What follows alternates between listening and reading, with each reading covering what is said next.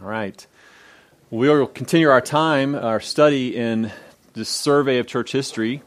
And it's very difficult every time I kind of start back into this, it's very difficult to kind of determine exactly where we left off, because I know technically where we left off, but I always feel like we didn't really we kind of trailed off at the end last time. And then I think about, well, what topics, what areas do we need to cover? Again, you start looking at the book of Acts, which represents the first 30 years of the church's history, and it's very difficult to not want to just settle in on certain points and just really camp there for a while. But I fear that if we do too much of that, then we will actually be doing an expositional study of Acts, and we'll never get out of the first 30 years. It'll be quite a journey for us. And so just bear with me. Find those places where you have seminal moments, seminal events, important people that really, hopefully, characterize some of the biggest sweeping transitions and movements of God in building His church through the Holy Spirit and through His people. We started last week in really looking at this period of the first 2 years of AD 30 to 32, which really is encompassed in the first 8 chapters of Acts. And we certainly didn't deal with those 8 chapters in granular detail. We took a little bit of a summary approach to try to set in our minds some what I think and what I hope is some helpful context to really kind of put ourselves into the time and place of this New Testament church, this new work of God among His people as they're gathered there in Jerusalem.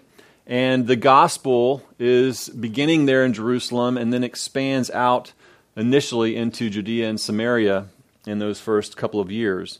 And certainly beyond, as we'll see, but primarily that's the emphasis that Luke brings to us in these first 8 chapters. As I said last time, this represents a major transition for God's people. And in particular for these disciples, these early followers, the 11 remaining apostles, less Judas, those that were gathered, the 120 that were gathered there at Pentecost. I mean, you have to imagine, this is going from the empty tomb and all the turmoil and confusion and fear and anxiety, expectation and hope, disappointment, all those emotions, those points of confusion, not really being able to understand fully what God is doing, thinking you're on the right track and then realizing maybe not, and then seeing the resurrection and trying to understand what that means. And even in the first chapter of Acts, the disciples are asking Him, is it now that you're going to restore your kingdom? So there's this period of time that we're in, which is a period of really substantive transition, in this period from the empty tomb to where they're being commissioned in Acts chapter 1 by Jesus before He ascends, that you are going witnesses in Jerusalem and Judea and Samaria and even to the ends of the earth. So they're going from this period of time of 3 years of ministry in which Jesus, this anointed teacher, this possible, probable prophet, but maybe also this Messiah, this anointed one, this promised one who would be the Savior of His people, emerges onto the scene, conducts His ministry among these 12 disciples, healings, combat with the Pharisees, all the way to the cross. Then you have the tomb, then you have this Great Commission. This period of time, 3 years of ministry leading up to the crucifixion, burial, and resurrection, then commissioning. You're going to take this message of the gospel to the ends of the earth. I'm leaving.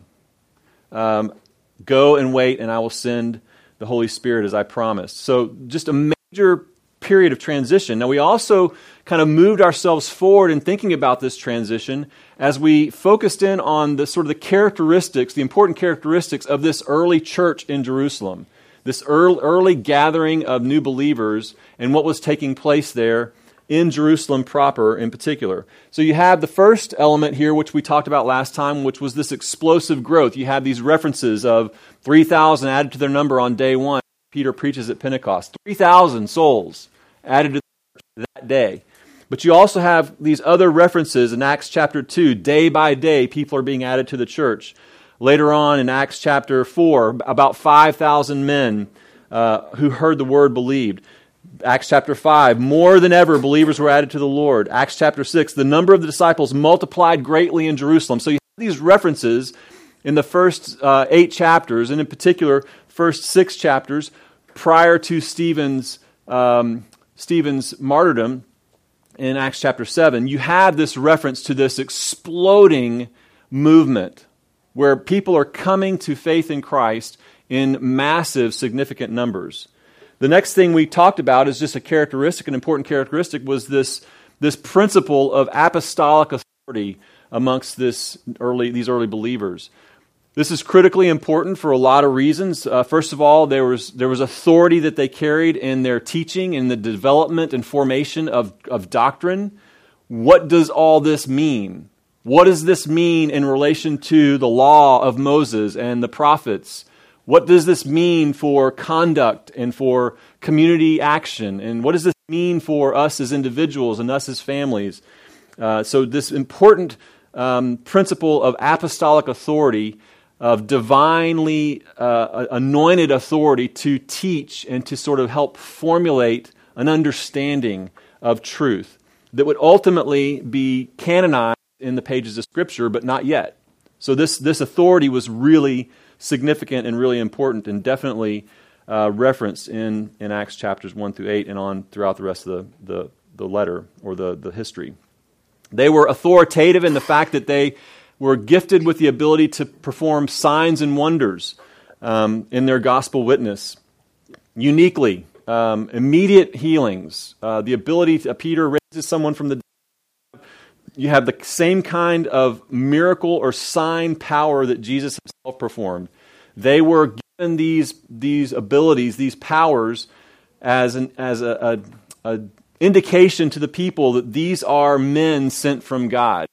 What is also very compelling as you look at this particular characteristic of apostolic authority, particularly in Acts, is how the focus invariably immediately turns from the actual miracle that's performed to the teaching. You'll have a miracle that's performed, and then you'll have this teaching, this platform for teaching, for presenting the gospel. And after this miracle and those that witness it, Luke records they were astonished at the teaching. It's really kind of an amazing clarification that Luke provides here. And it's really an important distinction that we're going to look at as we continue on today and we move forward in Acts. This clear distinction between being enamored with, wowed by, overwhelmed with, and unhealthily focused upon the sign gifts and not on the message of the gospel, the saving message of the gospel. And Luke is very careful to identify that these apostles were given this power and given this authority for these signs and wonders, but it was always this platform for gospel witness. And those who came to faith in Christ were not overwhelmed exclusively by the fact that they saw some miracle. In fact, you see Jesus in the Old Testament where the Pharisees are asking for a sign, and he's like, I'm not going to give you one. I mean, what more do you need to see? So this whole idea about being enamored with signs and wonders is a misplacement of the purpose of them, particularly in Acts and particularly in the wonders and signs were being performed. The apostles to demonstrate that they had been given divine authority. They also had authority in the administration of the church. We saw that in a few different places where they were providing counsel and guidance on how the church needed to function. Maybe the most prominent in this particular section of Acts is when, in Acts chapter 6, when the 7 deacons are chosen to help serve the church. There was an unequal distribution of the proceeds that were being gathered together to help people, and really in particular to help the widows. And there was a particular group of widows, the Hellenist Jewish widows, the ones who had kind of an affinity for Greek culture, and they were being sort of left out of the portion of the distribution, so they weren't being well taken care of, in other words. And so the apostles sort of coordinate this selection of these 7 godly men to help in this service of the church, what we consider a deacon or a servant in the church, a servant in the church. So in other words, we also saw that the church was characterized by this communal fellowship and continued temple worship. A very important feature to sort of set the context for what's going to happen next. A couple of different places. In Acts chapter 2, again in Acts chapter 4, I believe, you have this reference to them having all things in common. You have this account where you have this particularly potent account where you have Barnabas who sells a field, and he brings all the proceeds, and then that's followed by the account of Ananias and Sapphira who hold something back, and God strikes them dead on the spot. Kind of jars us a little bit, and we're just like, whoa, that seems kind of harsh. Maybe our initial reaction is that was a pretty harsh punishment. Completely turn our perspective inside out on that and recognize that all of us, every moment, with the sin in our own hearts, are worthy of that kind of punishment. It's not that was harsh, it's that we are abounding in God's graciousness right now. And that's really the principle, that at any given moment, God would be just in doing that kind of thing. But nevertheless, you have this communal fellowship that's taking place where they're having all things in common. This was primarily of necessity because you had all these people, all these pilgrims, all these Jewish pilgrims who had come far and wide from all over the place to Jerusalem for Pentecost. And with the coming of the Holy Spirit and this new work and move of God and people coming to faith in Christ and then beginning to assemble and them actually staying for a longer period of time than they initially planned in Jerusalem, to be taught, to be led, to understand what this means, to know what it would mean for them to go out from here, and this is of necessity. People didn't have their same jobs. They didn't have all their resources that they needed. They didn't have homes. They had left their homes to come. There was this communal fellowship that was taking place, but also they were very Jewish in their worship. In other words, there wasn't this wholesale abandonment of their Judaism and their Judaistic practice and worship. Many, many times you see these references of what was taking place at the temple. So they continued to honor the Sabbath. They continued temple worship. They continued in the rituals of the Jewish faith. The Jerusalem church was very Jewish in its orientation in the areas of worship. And so that's a very important distinction that we'll kind of highlight a little bit more as we go forward. We also noticed last week how there was growing hostility from the Jewish leaders. And it really was this escalation of hostility that you could see kind of Luke recording, where they go from being annoyed to kind of perplexed and feeling threatened by this new movement, to being jealous of the popularity that the apostles were gaining amongst the people, to ultimately becoming enraged. And that's what you see happening there toward the end of this section, particularly when you get to Stephen's message to them prior to him being martyred, prior to him being stoned, where they are moved to absolute rage. So this hostility toward the Jerusalem church, it grows over this period of time. It's important to note that because there was a period of time where there was this effort underway for the Jewish leaders to try to sort this out, to figure it out. There was political pressure for them to maintain peace. You had the Roman sort of overlords who had granted to these Jewish leaders authority to rule as long as they could keep all these Jewish people in check and to prevent them from causing riots or disturbing the peace. So there was all kinds of pressures, political, from the Roman overlords, from the internal pressures, from them not wanting this popular new movement to create a pull away from their power base of authority. So there was these political efforts that were underway to try to figure out how can we keep this together? Can we keep our power base as the Sanhedrin, as the Sadducees primarily, who had an affinity for the Roman, enjoyed this power that they had for so long? But how do we kind of keep all this in check, and can we work this out? But that kind of effort gradually moves to, this is getting out of hand, we're starting to lose control, they're getting more popular, to ultimately them not even being able to stand what they're hearing or what they're seeing happen, and it moves to complete rage. And that really culminates with the martyrdom of Stephen. So now we're going to try to pick up another bigger section, and what we find happening in Acts, in this historical account of the church, of the early church, first 30 years, what ends up happening is you have sort of 2 years in Acts chapter 1 through 8, but then you have sort of the pace or the chronology of things really accelerate after this.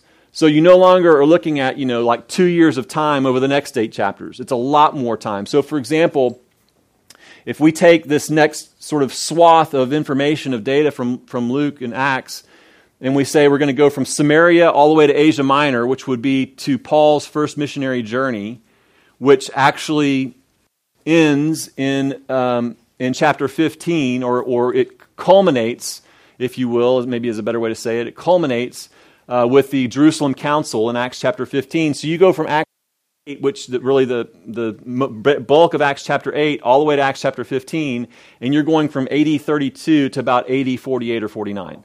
So you're talking about a much sort of more rapid pace, a much bigger time span that's being covered in this particular section of Acts. Now, as we said before, with the Jerusalem church, they're undergoing a major transition.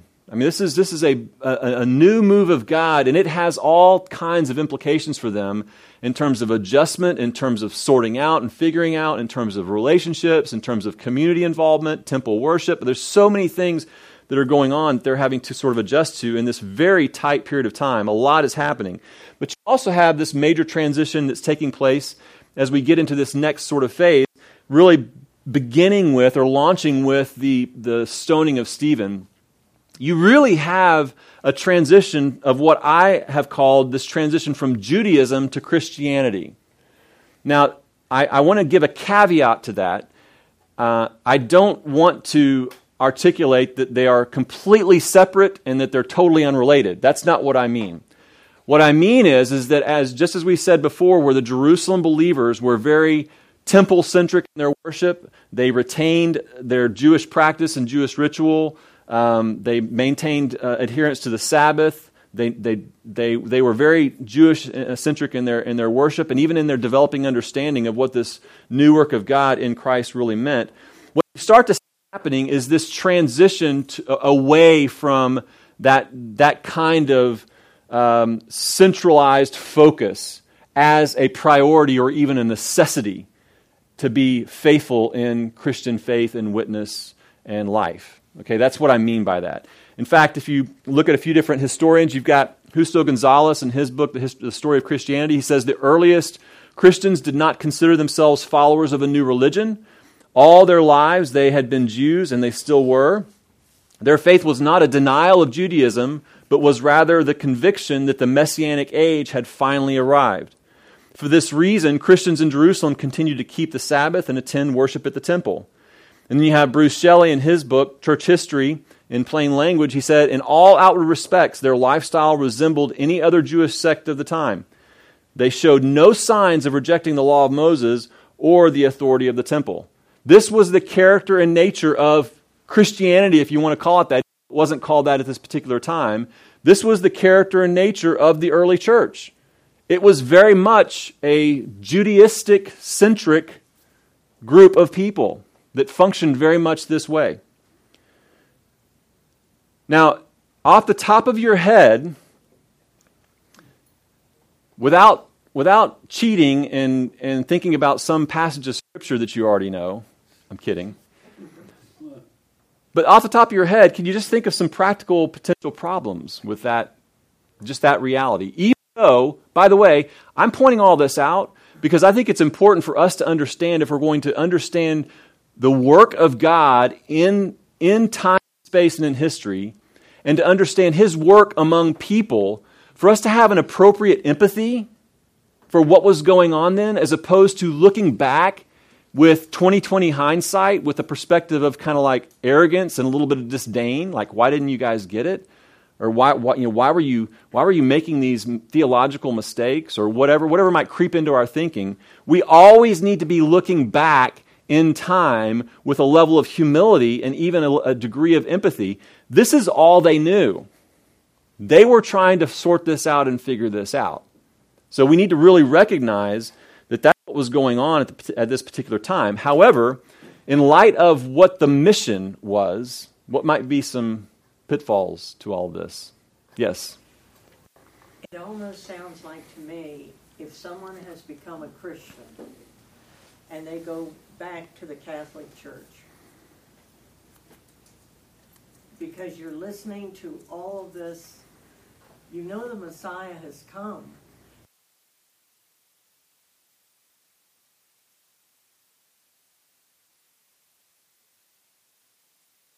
That they but they're hearing all of this. We're waiting for the Messiah, and they're hearing all of these things that are not being taught by the apostles. Right.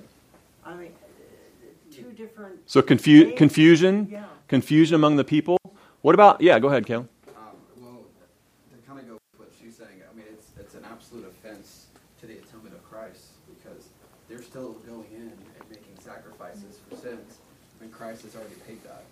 And it's similar to what she was saying about the Catholic Church, where they keep on sacrificing, mass after mass after mass, which is a complete offense to what Christ did once for all for the saints. Okay, so that is absolutely true. It's also I think one of the benefits of having a fully developed canon with a fully developed doctrine of atonement, of the atonement, in their minds. But you're right, that was sort of the theological offense that had to be dealt with, that the Apostle Paul ultimately had to kind of help them understand, even in his writings. Maybe too practical, but I was just thinking, like, if I was a Jew, I'm like, okay, do I go to the temple now to worship God? Do I do it in my home? Do I,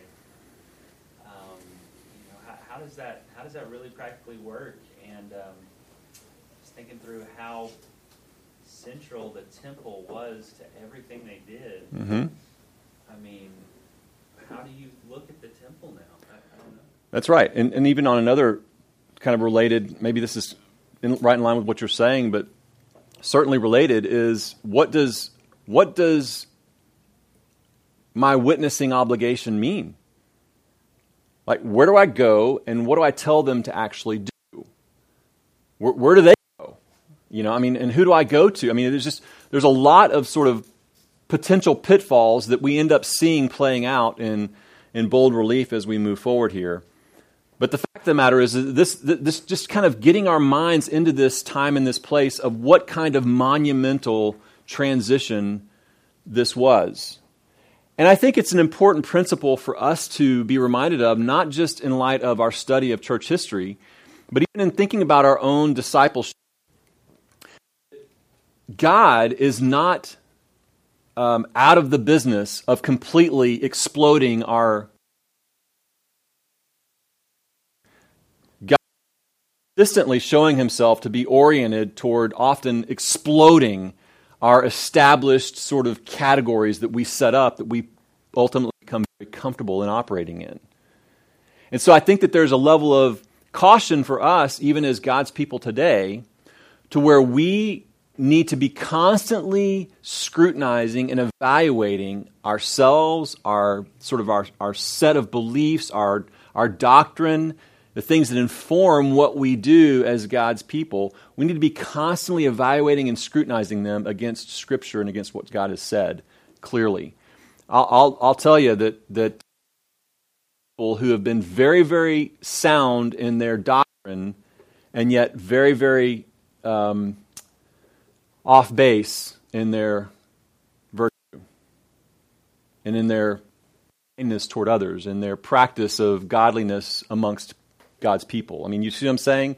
So we have to be very, very careful that we don't allow ourselves to become so sure that we've got everything dialed in, and so because we've got the structure or the framework of our doctrine very well established, and we believe it's very tightly understood from Scripture, it comes out of the pages of Scripture, so it's authoritative, and so we begin to operate our lives, our worship, our personal devotion, our evangelism, our engagement in other people and acts of service. We begin to operate out of that framework, believing that it's solid and sure, and we never really scrutinize or evaluate or test or wonder, maybe I've established a certain pattern here that I think is right and just and proper, but I'm experiencing some tension here, some spiritual tension, some relational tension. Maybe my categories are getting blown up a little bit.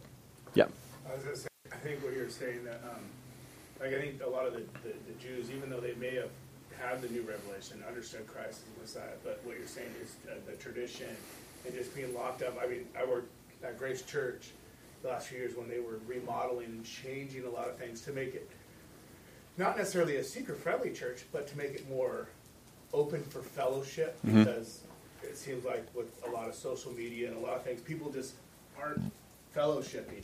So a lot of changes were happening, and a lot of people just could not handle it. Mm-hmm. Because, like I said, there's things that they just were so used to, like, that's almost scripture, the way we did things there. Right. I think a lot of the Jews, I mean, even like, Paul had rebuked Peter and stuff, like, they just fell into these traditions because they were just so used to these, and just, didn't, maybe even equate that was even against what the new revelation was. Yeah. In Christ and his death. And I think that's a challenge sometimes even for the church today to get so stuck in your traditions. Yep. And that, like, I mean, I've seen different churches, going from one church to a different church that, does communion different. And it is. We went to a church for a while back in LA, and we liked a lot of things about it, but they did their communion a little different. And it was just like, it was really hard. Yeah. Like, it was like, yeah. It seemed pagan almost, but it wasn't. Yeah. There's nothing wrong with it. Yeah. It's different traditions. So I'm sure for the Jewish people at that time, there was probably a hard thing for a lot of people to give up the temple. Yep. And to give up those traditions. Yep. And we canonize our preferences, don't we? We inscripturate our preferences as well. It's another danger. In fact, a lot of the sort of the common Jewish practice that had been characterized as appropriate, honor and virtue and worship of God, was significantly just adding to God's revelation, line after line after line. But yeah, we tend to canonize and scripturate our preferences and what we're comfortable with or what we've always known, and God's in the business of blowing some of that stuff up from time to time. Yeah. I think we also associate thoughts with people, like your favorite people that you respect, Mm-hmm. teachers. Even now, I mean, John Piper says this, or MacArthur says this. Mm-hmm. Not coming from Scripture, but coming from that person. And I imagine they would do the same thing. I mean, you were a follower of Saul at one point, Mm-hmm. and he was the man, and now he's changed his mind and done something different. Yeah. How do I handle that? Yeah. He told me something different before. Yeah. Yeah, definitely. Absolutely. These are all very good things to highlight that these people were going through that we have to be ready to deal with in our own lives and be thoughtful about. Well, you have this major transition, as I said, from this Judaistic-centric way of thinking about this new work and move of God to just this being kind of blown up and exploded in some significant ways. We're going to look at. And of course, this all really comes to a fever pitch with the stoning of Stephen. You have, obviously, this is not an eyewitness rendering of the account, just so you know. This is a sculpture of kind of capturing artistically the event there.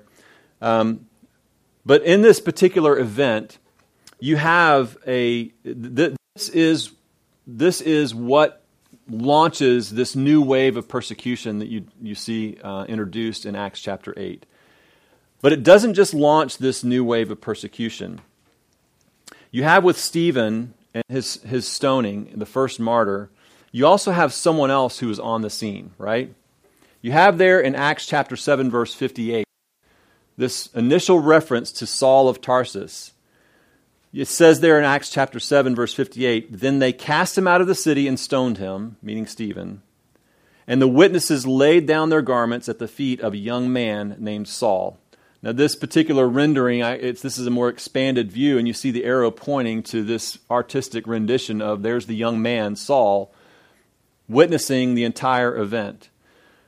It goes further, though. When you get into Acts chapter 8, you not only see Saul as witnessing the event, but he's heartily approving of this. It says in Acts chapter 8, verses 1 to 3, "And Saul approved of his execution. And there arose on the church in Jerusalem," and I'm skipping a few portions of this just to focus on Saul. "Saul was ravaging the church. He dragged off men and women and committed them to prison." This is Saul. Now here's the thing that I think is so compelling about this. And we talked about this as we were introducing this entire study, especially when you move out and we start dealing with extra biblical historical sources of information and we start thinking about the church's history from that vantage point. To just once again recognize that the history of the church is the history of the work of God amongst his people. Here you have Saul, who we know ultimately becomes Paul, who we know ultimately becomes this great apostle to the Gentiles, who we know is responsible for writing a large majority of any other, relative to any other authors of the New Testament scriptures, of refining the doctrinal understanding of the new covenant amongst his people, Paul. But here he is in a completely different frame of mind, completely on the other side of this whole movement, and yet even still, God is using Saul, his church. This is one of the greatest examples and testimonies of the providential working of God, that he will accomplish what he has set out to accomplish. And when he said in Matthew chapter 16 that nothing will stand against it, the gates of hell will not prevail against me building my church, even a young man like Saul standing by and being given authority to ravage the church, God says, fantastic. This will be one of the ways that I use what you meant for evil, I will turn it into good. Because what happens is that the church begins to spread, right? In Acts chapter 8, you see, now those who were scattered, so this great persecution comes, and it results in the scattering of most of the church in Jerusalem. Many from the church in Jerusalem are scattered, except for the apostles, it says. And so in Acts chapter 8, verse 4, it starts, you have Jerusalem. Now those who were scattered, that's a reference to those who were in Jerusalem. It says, they went about preaching the word. So they left Jerusalem and they went about. Well, that spreads them out into the larger region beyond the confines of the city of Jerusalem, into the area of Judea. And then we see the account of Philip being introduced, where Philip went down to the city of Samaria and proclaimed them the Christ. Just according to what Christ said before he ascended, witnesses in Jerusalem and Judea and Samaria and even to the ends of the earth. Little did they know that part of this would include suffering. Part of this would be stimulated even by persecution, by what would be, by every reasonable observation, a completely unjust execution of a faithful man, a godly man. And yet what God does is he uses it to continue this progress of the gospel and of the witness of the gospel and of the witness of his resurrection and the implications of that, to spread his word from Jerusalem to Judea and to Samaria, and even larger than that to the ends of the earth. Because we find, as we go forward in Acts chapter 11, verses 19 to 21, Luke records those who were scattered, so he's referring back to this particular moment in time. He says, now those who were scattered because of the persecution that arose over Stephen traveled as far, now get this is out of Samaria now, as far as Phoenicia and Cyprus and Antioch, speaking the word to no one except the Jews. So there you have this Jewish-centric witness. They're now only taking the gospel outside Samaria. So you start looking at the ends of the earth. Phoenicia, this coastal strip along the Mediterranean, then on to Cyprus, which is an island out in the Mediterranean, off the coast of Syria. And then Antioch, which is up in Syria, up near the tip where the land curves around the Mediterranean and moves over toward Asia Minor.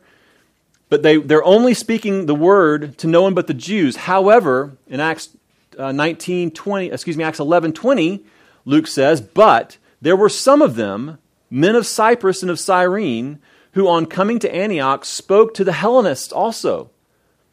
The Gentile witness is happening as a result of this, preaching the Lord Jesus. And the hand of the Lord was with them, and a great number who believed turned to the Lord. It's important to note that this spread of the gospel is happening organically. And so when the Apostle Paul begins his missionary enterprise, he's already going to where there are believers, even Gentile believers, as a result of this persecution that spread people out. And faithful people who recognize that this message of the gospel was not just for the Jews, also began to evangelize Gentiles, even as a result of this persecution. But what you have happening with the apostles in particular is just think of Peter as sort of the lead representative of the apostle and the leaders of the Jewish church.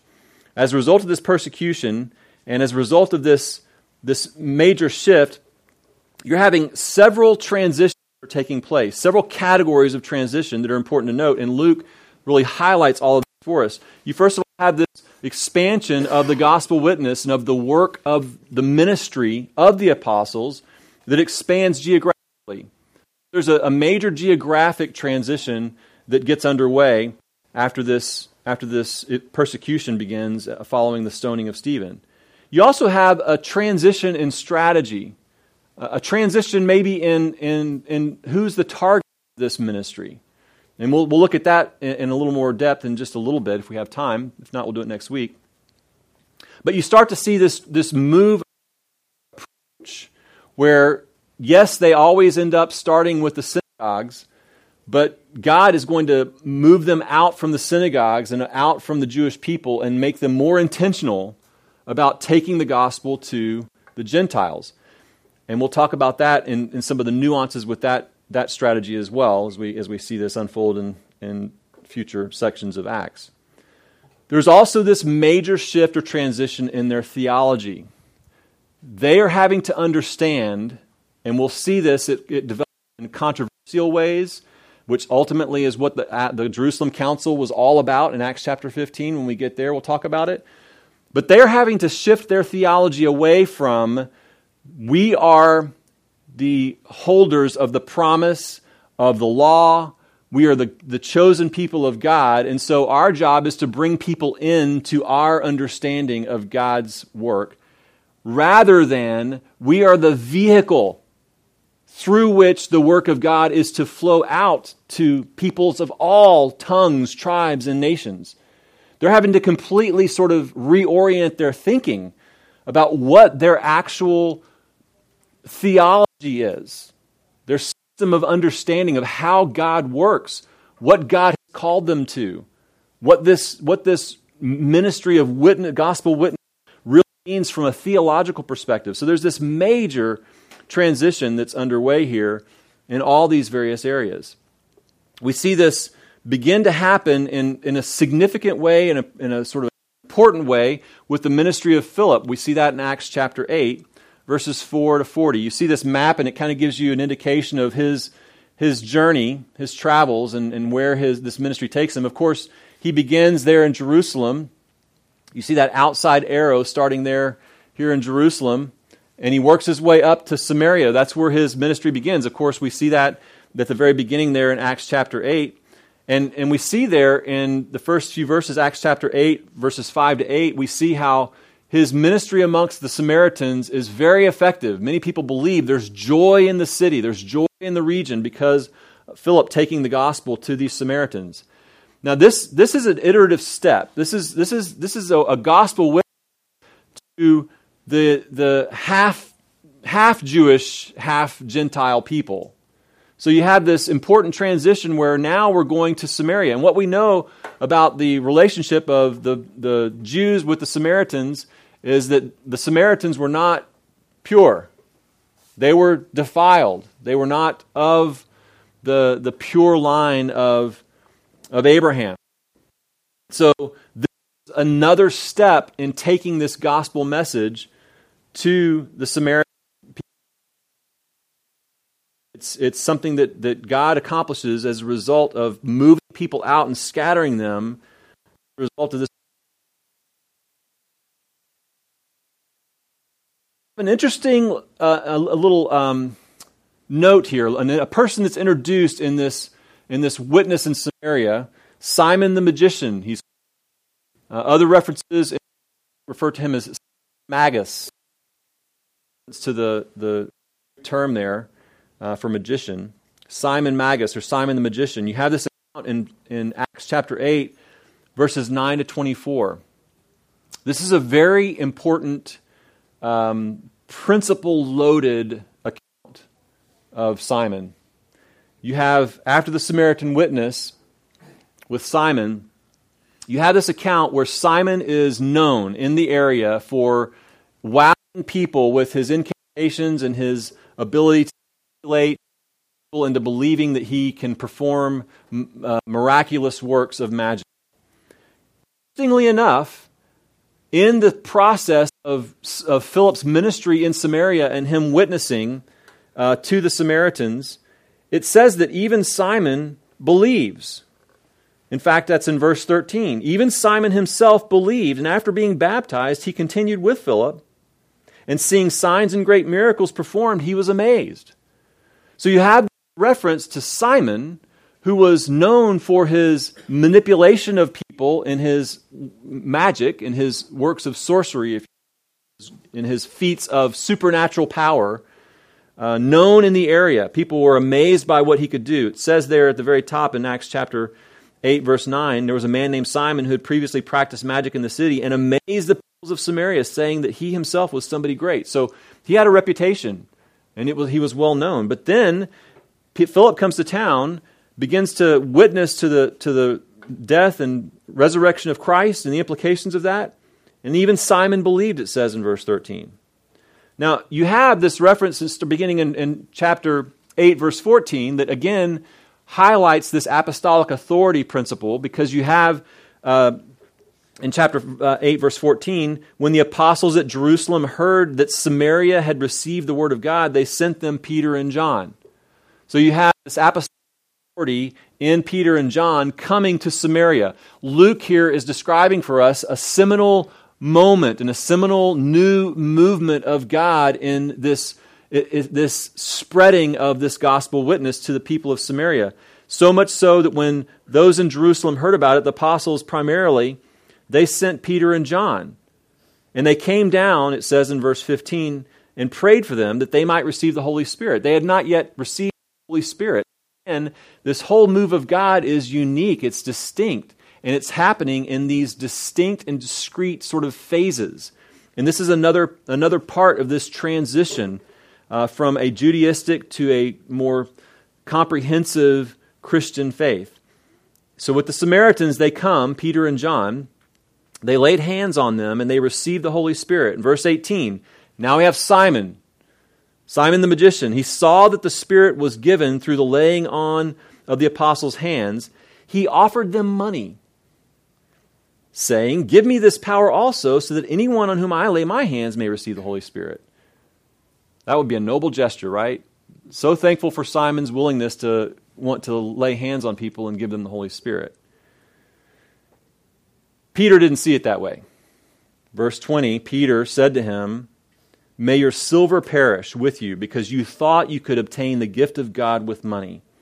You have neither part nor lot in this matter, for your heart is not right before God. Repent, therefore, of this wickedness of yours, and pray to the Lord, if possible, that the intent of your heart may be forgiven you.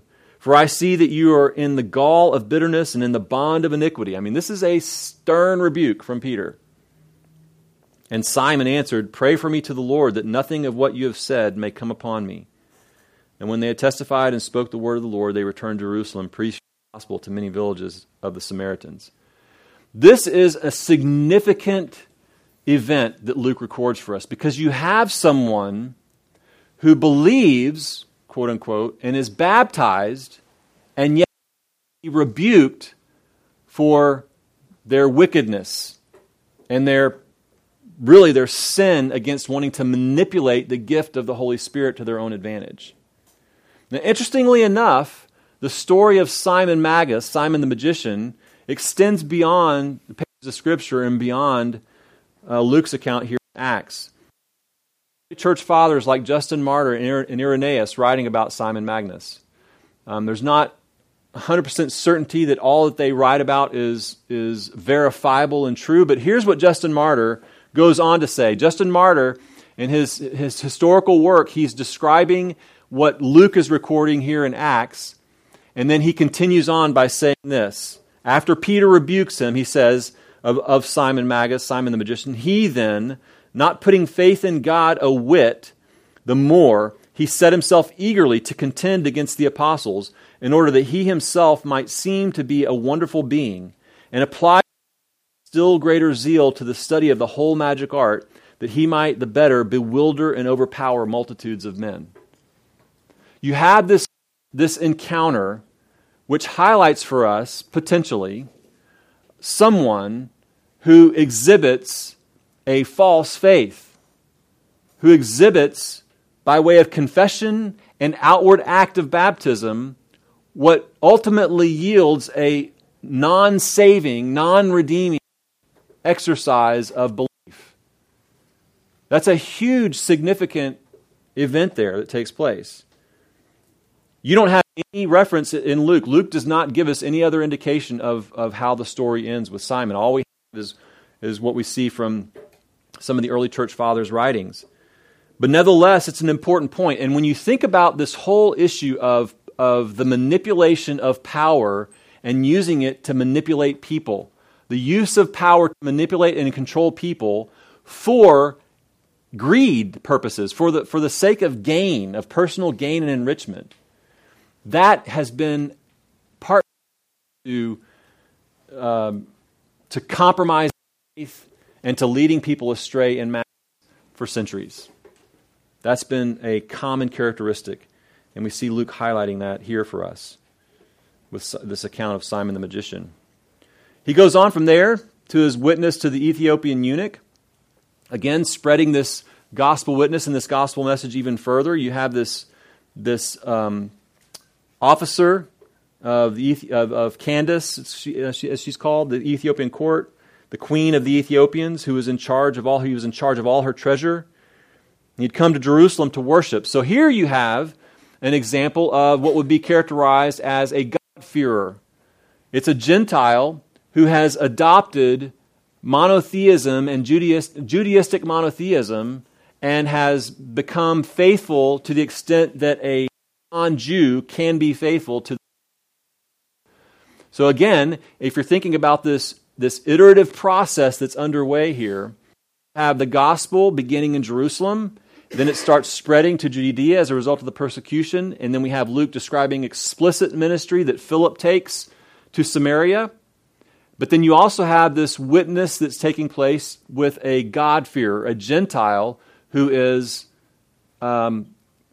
adopted monotheism, Judaistic monotheism as their religious commitment and conviction. That's who the Ethiopian eunuch represents. And we know this because when Philip is sent to him by an angel of the Lord appears to him and says, "Go to Gaza," and he sees this Ethiopian in his chariot. He's reading from Isaiah. So he's reading from a scroll of Isaiah. He's reading from Isaiah 53, the account of the suffering servant, and he asks Philip to explain to him who this is talking about. And of course, Philip goes on to explain to him, this is speaking of Christ and what Christ has done in bearing sin and being a Savior. And then ultimately, the Ethiopian eunuch, they come to water and he's baptized. This is an example of the gospel witness going to the God-fearers, going to those who are of Gentile descent, but who fear the Lord and who are monotheistic, Judaistic in their belief orientation. Again, this is a distinction from the out-and-out pagan Gentile. And that's where you see the Apostle Paul's ministry really be focused and thrive, where you're talking about people who have no understanding, no familiarity, no adherence to anything related to historical Judaism, to monotheism, or anything. And so you see the gospel witness go beyond Jerusalem and a very Jewish-centric faith amongst very Jewish-centric believing people, to the Samaritans who are sort of these half-breed Jewish and Gentile mix, to God-fearers who are Gentile, but they have adopted a belief and an adherence to as much as they can to Judaistic practice and worship.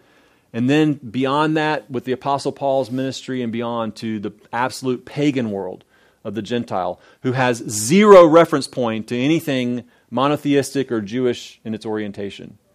So when we talk about this major transition from Judaism to Christianity, we're talking about this in a very sweeping kind of way. Geographically, in terms of strategy and who's the target of the ministry, theologically, all of that, all those different ways. It's a major shift and a major transition. Well, after the Ethiopian eunuch, we see tells us that Philip heads to Gaza, and then he begins to minister up the coast along the Mediterranean all the way up to Caesarea, and he ends up in Caesarea, which is a major Roman post there in that region, and he stays there for a long time and ministers there. But the Scripture tells us that he continues to share the gospel all the way up the coast. So you see Philip being very instrumental also in this gospel witness coast all the way up to Caesarea. Well, then you get to Acts chapter 9, and you see Saul's conversion around AD 32. And I think we're going to need to stop there, even though I'm really excited to kind of keep going. You have this amazing event in Acts chapter 9, and really this is a pivotal point which launches the gospel witness to the ends of the earth in massive fashion. But not without trial and not without controversy, because that's where we're going to end up when we get back to Jerusalem and the Jerusalem Council after Paul's first missionary journey. And we see what happens there, which really ties us back to this Judaistic-centric kind of belief about the implications of the gospel on people and how they should live. We'll see how all that ties together when we get to the Jerusalem Council in Acts chapter 15. All right. Flying through this. Any questions or comments before we close in prayer?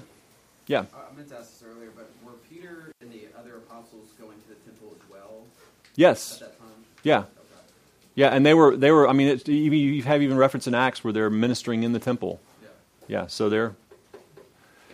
The other point I meant to make, I just now remembered.